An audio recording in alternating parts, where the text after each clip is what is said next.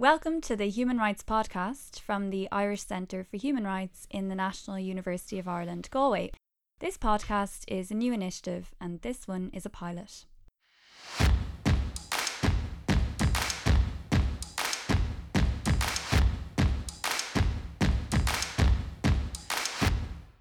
We're here in the School of Journalism's recording studio. Thank you so much to Professor Tom Fell for helping us learn the technical ropes. My name is Dr. Maeve O'Rourke. I'm a lecturer in the Irish Centre for Human Rights, and we have some of our PhD scholars here this morning as well. This podcast is going to be a joint production by staff and students of the Centre for Human Rights. The purpose of the podcast is to bring some of the ideas, the reflections on current issues and the debates that go on in the Irish Centre for Human Rights to a far broader audience. We're extremely fortunate in the guests that visit us throughout the year. They're world-leading practitioners, academics and policymakers, all with their own fascinating insights on current events and issues.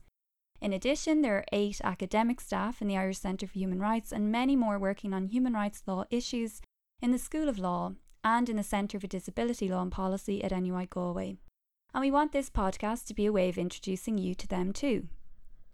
Our guest today on this very special pilot podcast is Professor Donncha O'Connell. Donncha's here to talk about policing in Ireland. Specifically, we're going to discuss what progress has been made towards a human rights-based overhaul of how An Garda Síochána does its job. Donncha O'Connell is an established professor of law at NUI Galway. He's former head of school of law here, and he's currently a commissioner of Ireland's Law Reform Commission. There are many other roles that he's held or continues to hold, but it's impossible to catalogue all of his contributions to human rights here. It's crucial to say for the purpose of our discussion today that Donncha was recently a member of the Commission on the Future of Policing in Ireland, so he has a great deal of experience in the topic that we want to explore today. The Commission on the Future of Policing issued a groundbreaking report proposing sweeping reforms to how policing is done in Ireland in September 2018, the 18th of September to be precise, so actually it's a year now since that report was published.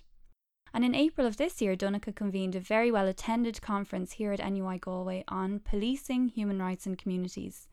The videos of all the panels from that conference are on the NUI Galway School of Law YouTube channel, and they include sign language. The School of Law and the Irish Centre for Human Rights, who co-organised the conference, are very grateful to have had the additional support of the government in putting the conference together. Donncha, thank you so much for joining us on this pilot episode of the Human Rights Podcast. It's a privilege. I actually want to start this discussion of human rights-based policing, Donncha, by asking you a bit more about your background. I understand that you took a leave of absence in 1999 from teaching in NUI Galway to act as the first full-time director of the Irish Council for Civil Liberties. Is this where your interest in policing came from, or had you always seen policing as a general issue of human rights concern? Well, I've never had an academic interest in policing. I've never worked in that field. But my time in ICCL from 1999 to 2002 clearly was a very important time for policing in Ireland. The McBrearty story in Donegal, the tragedy in Abilara, all happened at that time. So they were issues on which the ICCL had views and on which we worked. And to that extent, I suppose I developed an interest or a knowledge in policing from that particular point in time, and that has stayed with me since. I maintained an interest, particularly in the Abilara case, after I left ICCL, because I was friendly with the Carthy family in Abilara and was very interested in the proceedings of the Bar Tribunal and commented extensively on that when it was published many years later. So yeah, it was I suppose a formative experience. I think for a lot of people, I suppose the scandals in relation to policing Ireland all kind of seem to be a bit of a morass, and it'd be useful, I think, just to give us your summation of the reasons why the Commission on the Future of Policing was established when it was, and kind of what had led up to that, and whether there were patterns from your time in the ICCL right up until the Commission was established. Well, I mean, one of the reasons the ICCL came into existence in the 1970s was because of policing scandals at the time, the so-called heavy gang and issues, to do with that. And I suppose there had always been within the political system, a certain forgiveness of things that may otherwise have given rise to difficulty for policing, because so much was associated with dealing with terrorism on the island of Ireland, and to that extent there was a degree of excuse making. But also, to be fair, that did pose a very significant challenge to an unarmed police service, and the Gardaí deserve quite a degree of credit for the degree, for the way in which that was managed, even if there were very significant human rights issues arising therefrom.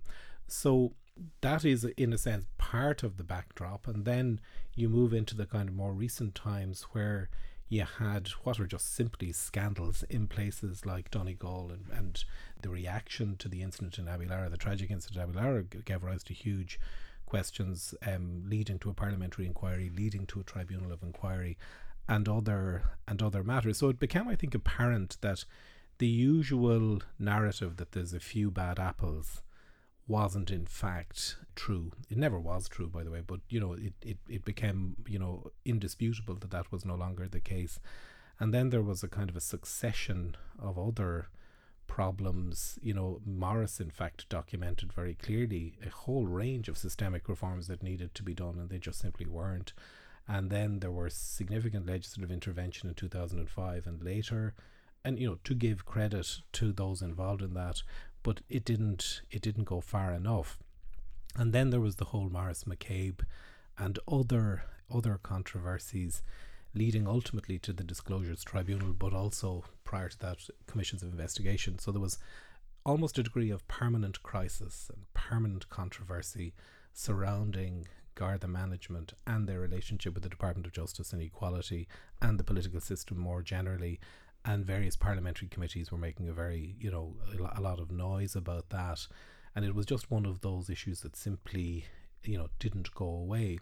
So there had been calls for quite some time, in fact, and indeed the ICCL made these calls many years ago for a pattern type review of policing in Ireland, where you would simply look at everything systemically, root and branch, take a radical assessment of policing and the future of policing.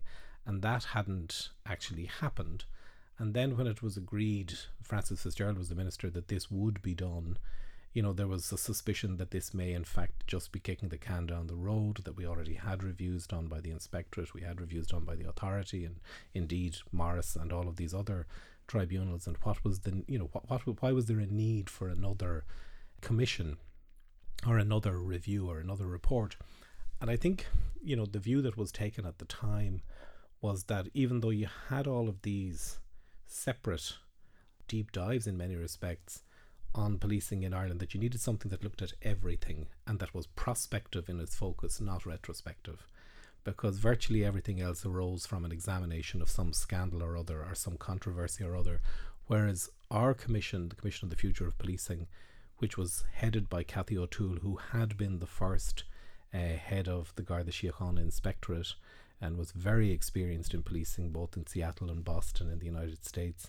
Ours was the first that would take a truly holistic and prospective view of policing, and would clearly draw on what had been done previously, most particularly by the Inspectorate in recent years. And that was the backdrop against which it was established. So yeah, it was established in the middle of ongoing controversy. You remember, while our commission was sitting, the Disclosures Tribunal was carrying out its business in Dublin Castle in full public view. So it was considering the future of policing in the context of ongoing controversy, and even though our report came out prior to the Charlton report, the hearings in Charlton had concluded by the time we came out. So there was a lot happening in that space, and there was a lot happening in the political domain in relation to policing while we were deliberating. Within the political system, not everybody was positive about our existence.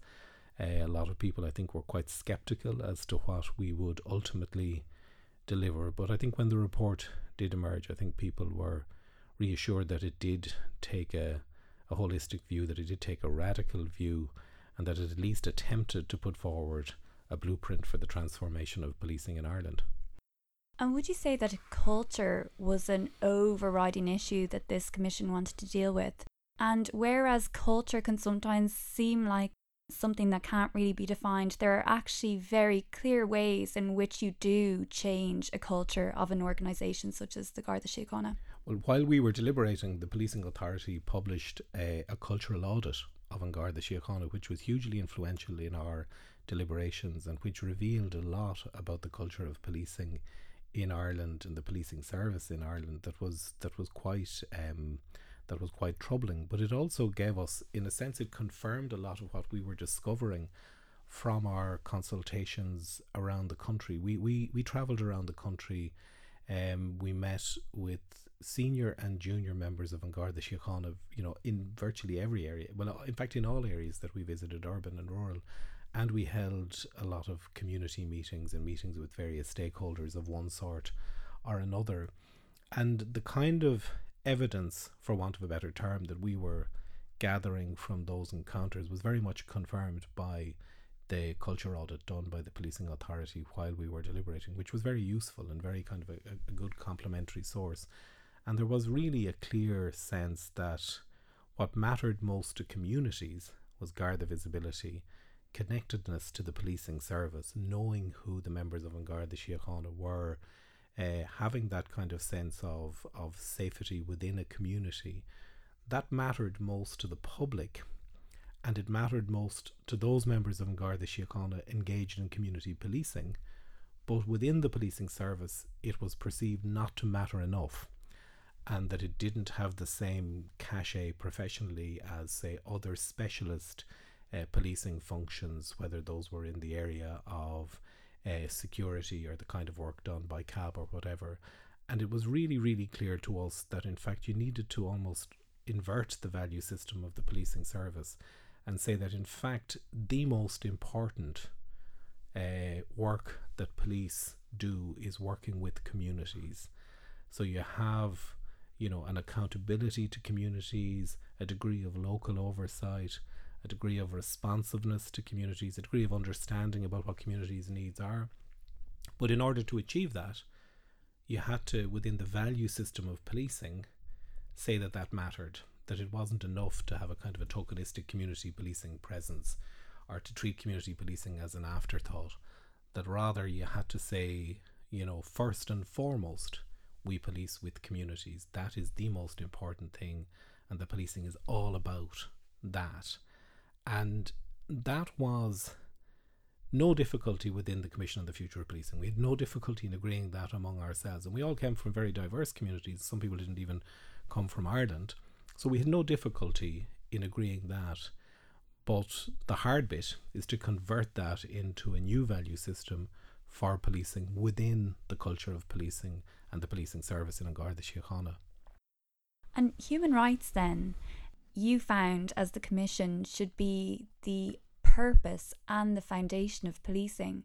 And my sense would be that ties in very much to that cultural shift that you were trying to achieve.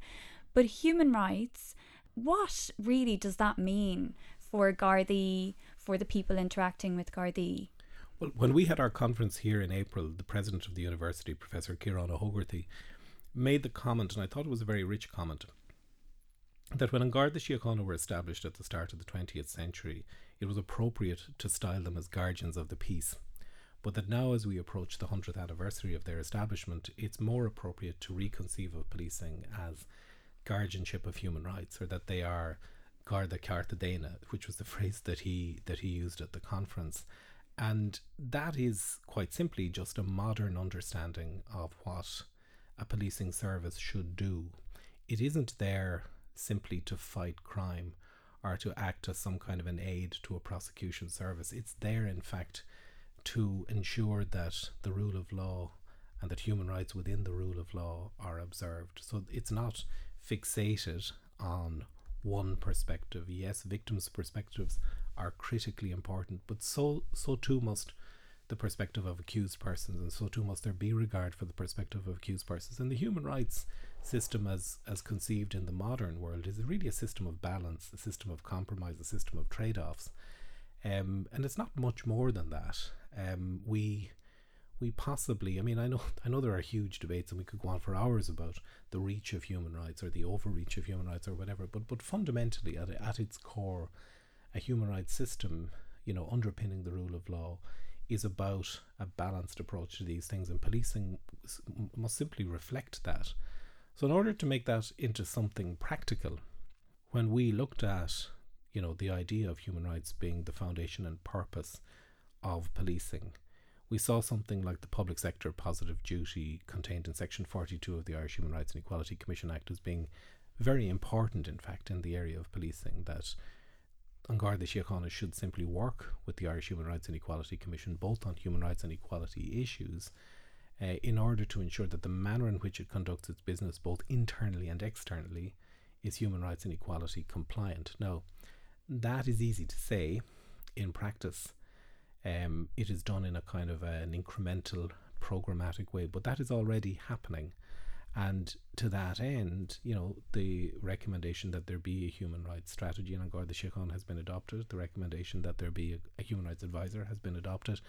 And the recommendation that there be an advisory committee made up of experts and others has also been adopted. And one of, I think, the great benefits of having a commissioner now who comes from a system, Drew Harris, who comes from a system in Northern Ireland, the PSNI system, which is fully au fait with a human rights framework and operating comfortably within a human rights framework, is that it doesn't need to be explained, and there is no unthinking resistance to that. It's simply taken on board and seen as almost a kind of an operational framework for policing, and that is as it should be.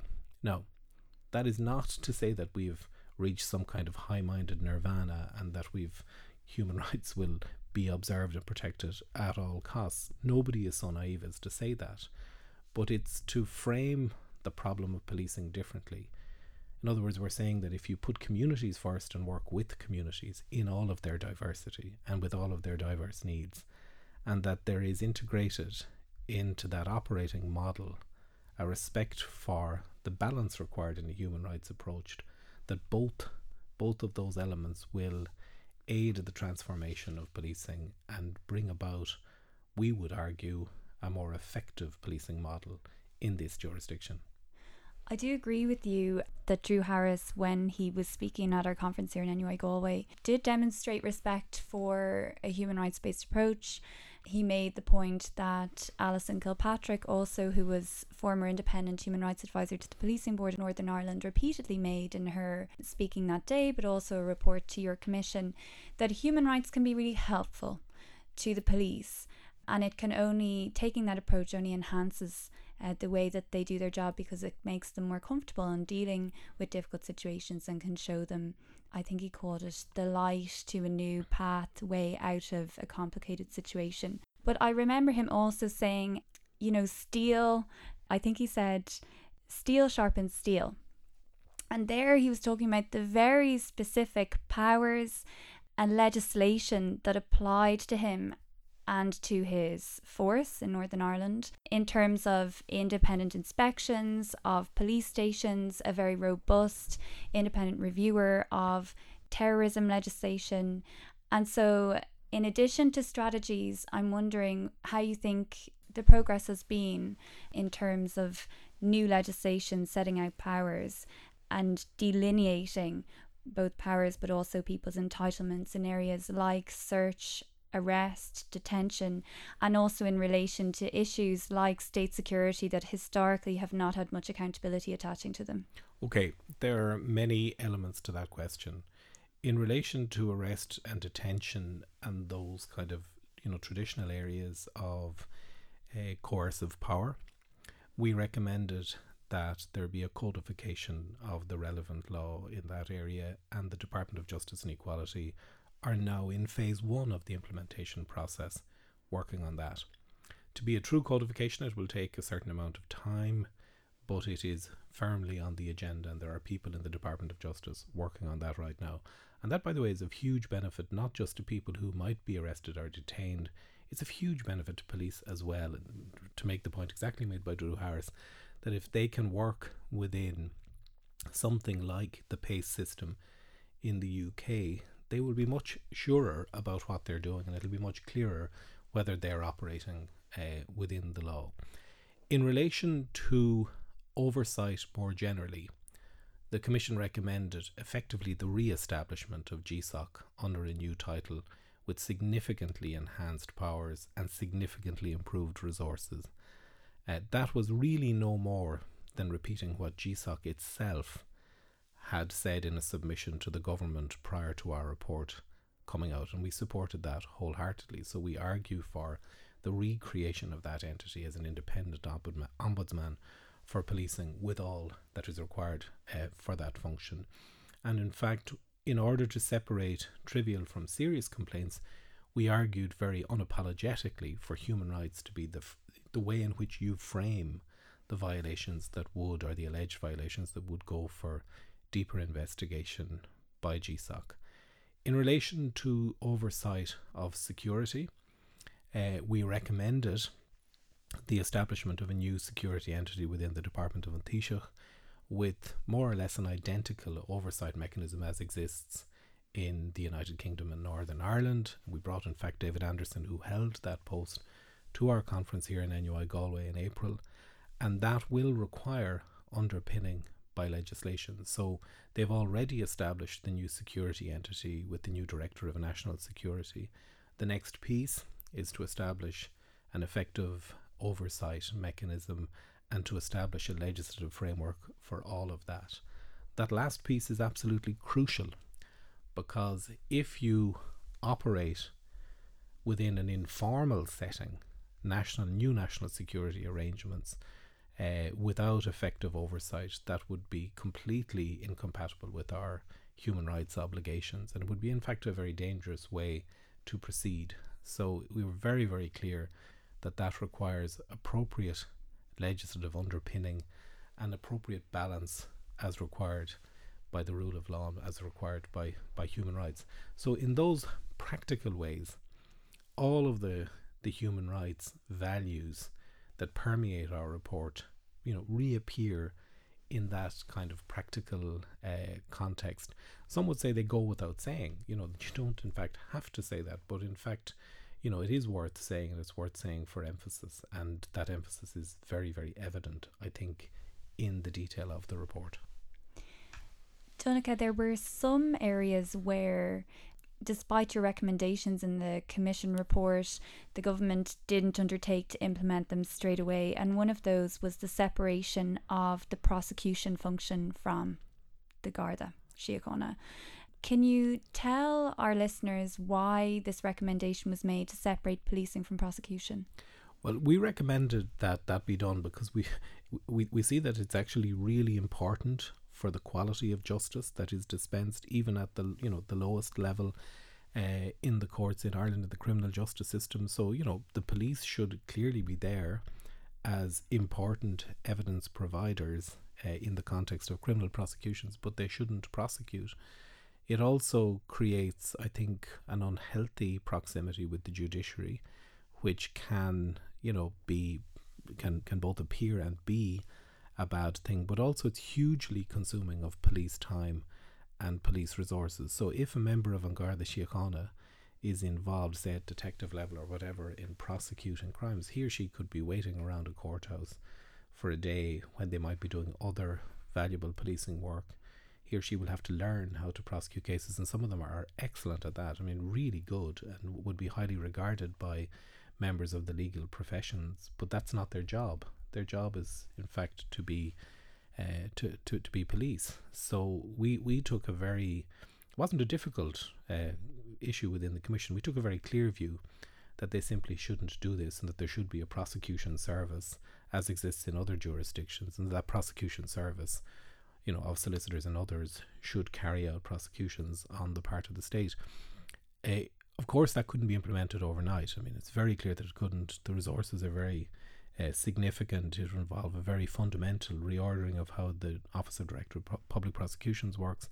So clearly, when the government says it isn't something that will be implemented immediately, one might be suspicious that it mightn't be implemented at all. But in fact, I firmly believe that recommendation at some stage in the future will be implemented. If it's not implemented in the near future, somebody will notice that it was recommended in 2018 and that it was recommended in quite an unequivocal manner.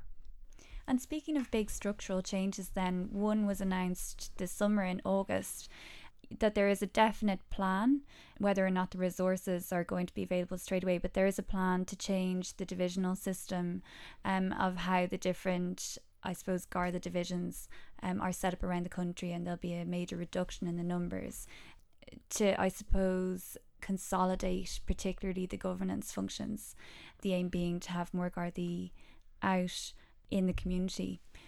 And there does seem to be some resistance to this, some suggestions that industrial relations will call a halt to the whole thing. What's your view on this recent move, and do you think it is achievable? Well, I mean, the resistance is entirely predictable, because whenever you introduce changes like that or propose changes like that, there's always, a worry that it may lead to a diminution in importance attaching, say, to a local district or whatever. And there's a certain degree of concern, particularly on the part of politicians, as to where the divisional headquarters will be. Will it move from my county or my constituency into another county or another constituency or whatever? But I think it's really important to understand that what animates that proposal is, in fact, the very core of our report, which is to improve policing with communities and to enhance the importance of policing with communities. And that in order to do that, the most effective way to do that is essentially to devolve power, to decentralize power, so that you're creating many police services, and we don't use the word police force, many police services in coherent districts or coherent regions. So we're reducing the number of assistant commissioners, which was never clear to us why they should exist.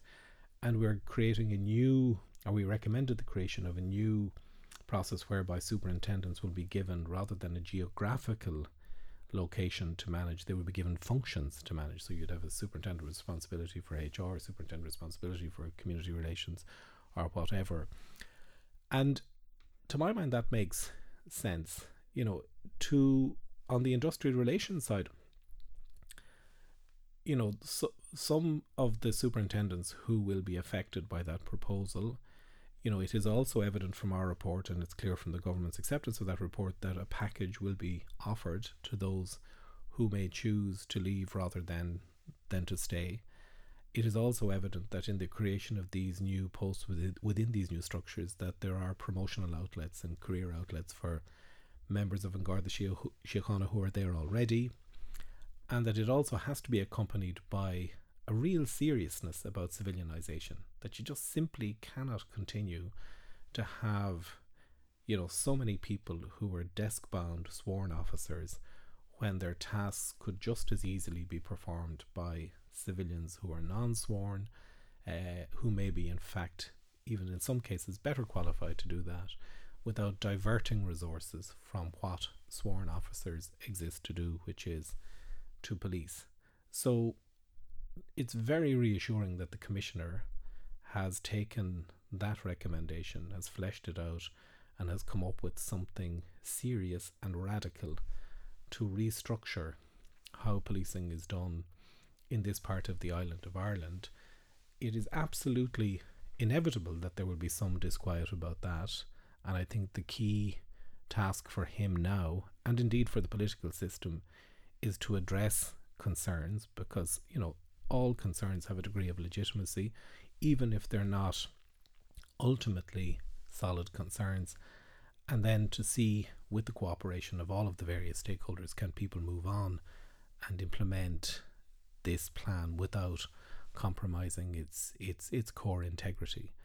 And the Garda representative bodies, both the AGSI, the Superintendents Association, and the GRA, they really have to look at this quite carefully, that a lot of what we proposed in our report was based on very serious and open conversations with their members. It wasn't a mediated conversation, it was direct conversation between Commission members and members of An Garda Síochána. And a lot of what we recommended is in fact strongly supported by their members, by members of the policing service.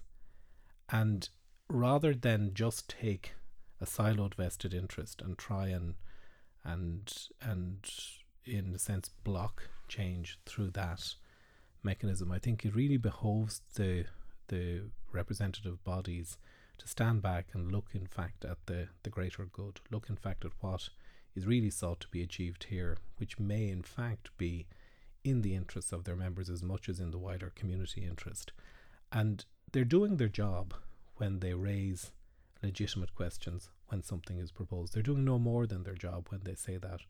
But when the discussion deepens and when the discussion goes on, I think there needs to be a very constructive engagement on this question, because if the Commissioner didn't run with this, if the Commissioner didn't really try to drive this particular change, then really there would be no evidence of seriousness about the implementation of the Commission's report. And this, to me, is the most important move that has in fact occurred since our report was published. I'd like to finish now by asking you, I suppose as a human rights lawyer, stepping back a bit from the Commission, about an issue that's very much related to the Commission's recommendations and its assessment of the importance of human rights in the policing arena, but it falls outside the recommendations that you made, and that is about access to justice in the courts. So of course, GSOC is a very important complaints mechanism, and that is no doubt the appropriate place for the vast majority of complaints about behaviour by members of An Garda Síochána when there is grounds to complain. But sometimes people may have serious grievances that they have a right to air before the courts. They may want to claim constitutional rights violations. They may want to claim violations of their rights under the European Convention on Human Rights, as it's incorporated directly into Irish law. You were a member of the Legal Aid Board at one point, and I want to ask you your views on whether we have sufficient access to justice in the courts in Ireland for human rights violations, or whether there's a need to look at the provision of legal aid in the area of policing. Well, I mean, speaking in a strictly personal capacity, without any reference to my previous membership of the Legal Aid Board or the Law Reform Commission currently, or the Commission on the Future of Policing, you know, it's abundantly clear to me that statutory provision as it operates in Ireland for civil legal aid is not compatible with our European law obligations. We need to do something about that. That requires a significant reordering of how we resource civil legal aid in this country. I mean, if it wasn't for the invaluable work done by FLAC and other community law centres, there would be a very yawning gap in the area of public interest litigation in this country. Pragmatic strategies like introducing protective costs orders or cost protection orders is currently on the agenda of the Law Reform Commission, and in its 5th programme of law reform there will be a report on that issue specifically. Some progress has been made in that regard by individual judges like the former judge Gerard Hogan, particularly in relation to cases say like Schrems, and there's already some good stuff happening in the area of environmental law, but that only is the tip of the iceberg. So yeah, there's undoubtedly a need to target legal aid in areas where it is needed, particularly in that public interest area, but of course it's never going to compete well with other demands within the system, because, well, there's no need to explain the political reasons why it doesn't compete well.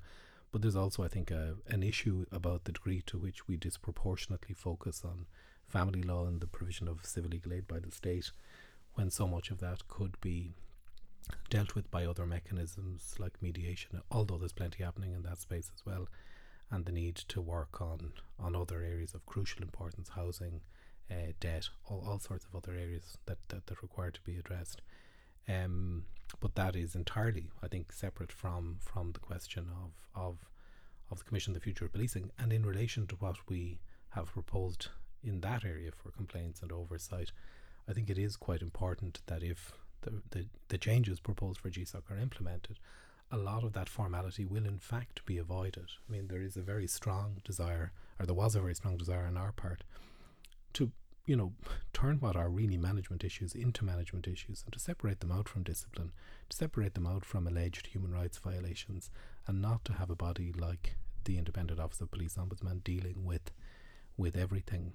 And the other, I suppose, element to that is that the other part of external oversight conducted by the policing authority and soon to be conducted by the new entity that will amalgamate the policing authority and the Inspectorate of An Garda Síochána, the Policing and Community Safety Oversight Commission, or whatever it's ultimately called. And I think it needs a simpler title, that degree of systemic oversight will also function separate and distinct from independent complaints, and that through that combination you should be able to get that more effective external oversight of what's happening on the policing side in relation to the separate matter of constitutional challenge or legal challenge other than through the criminal legal aid system. That is a completely separate question, but one on which personally I think we have a long way to go to become compliant with our European obligations and indeed other obligations arising from international human rights law.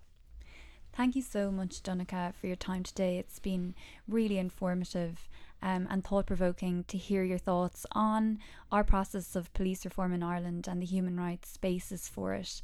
I do hope that policing will be an issue that we return to during the course of our new podcast from the Irish Centre for Human Rights. And until the next time, thank you very much for listening.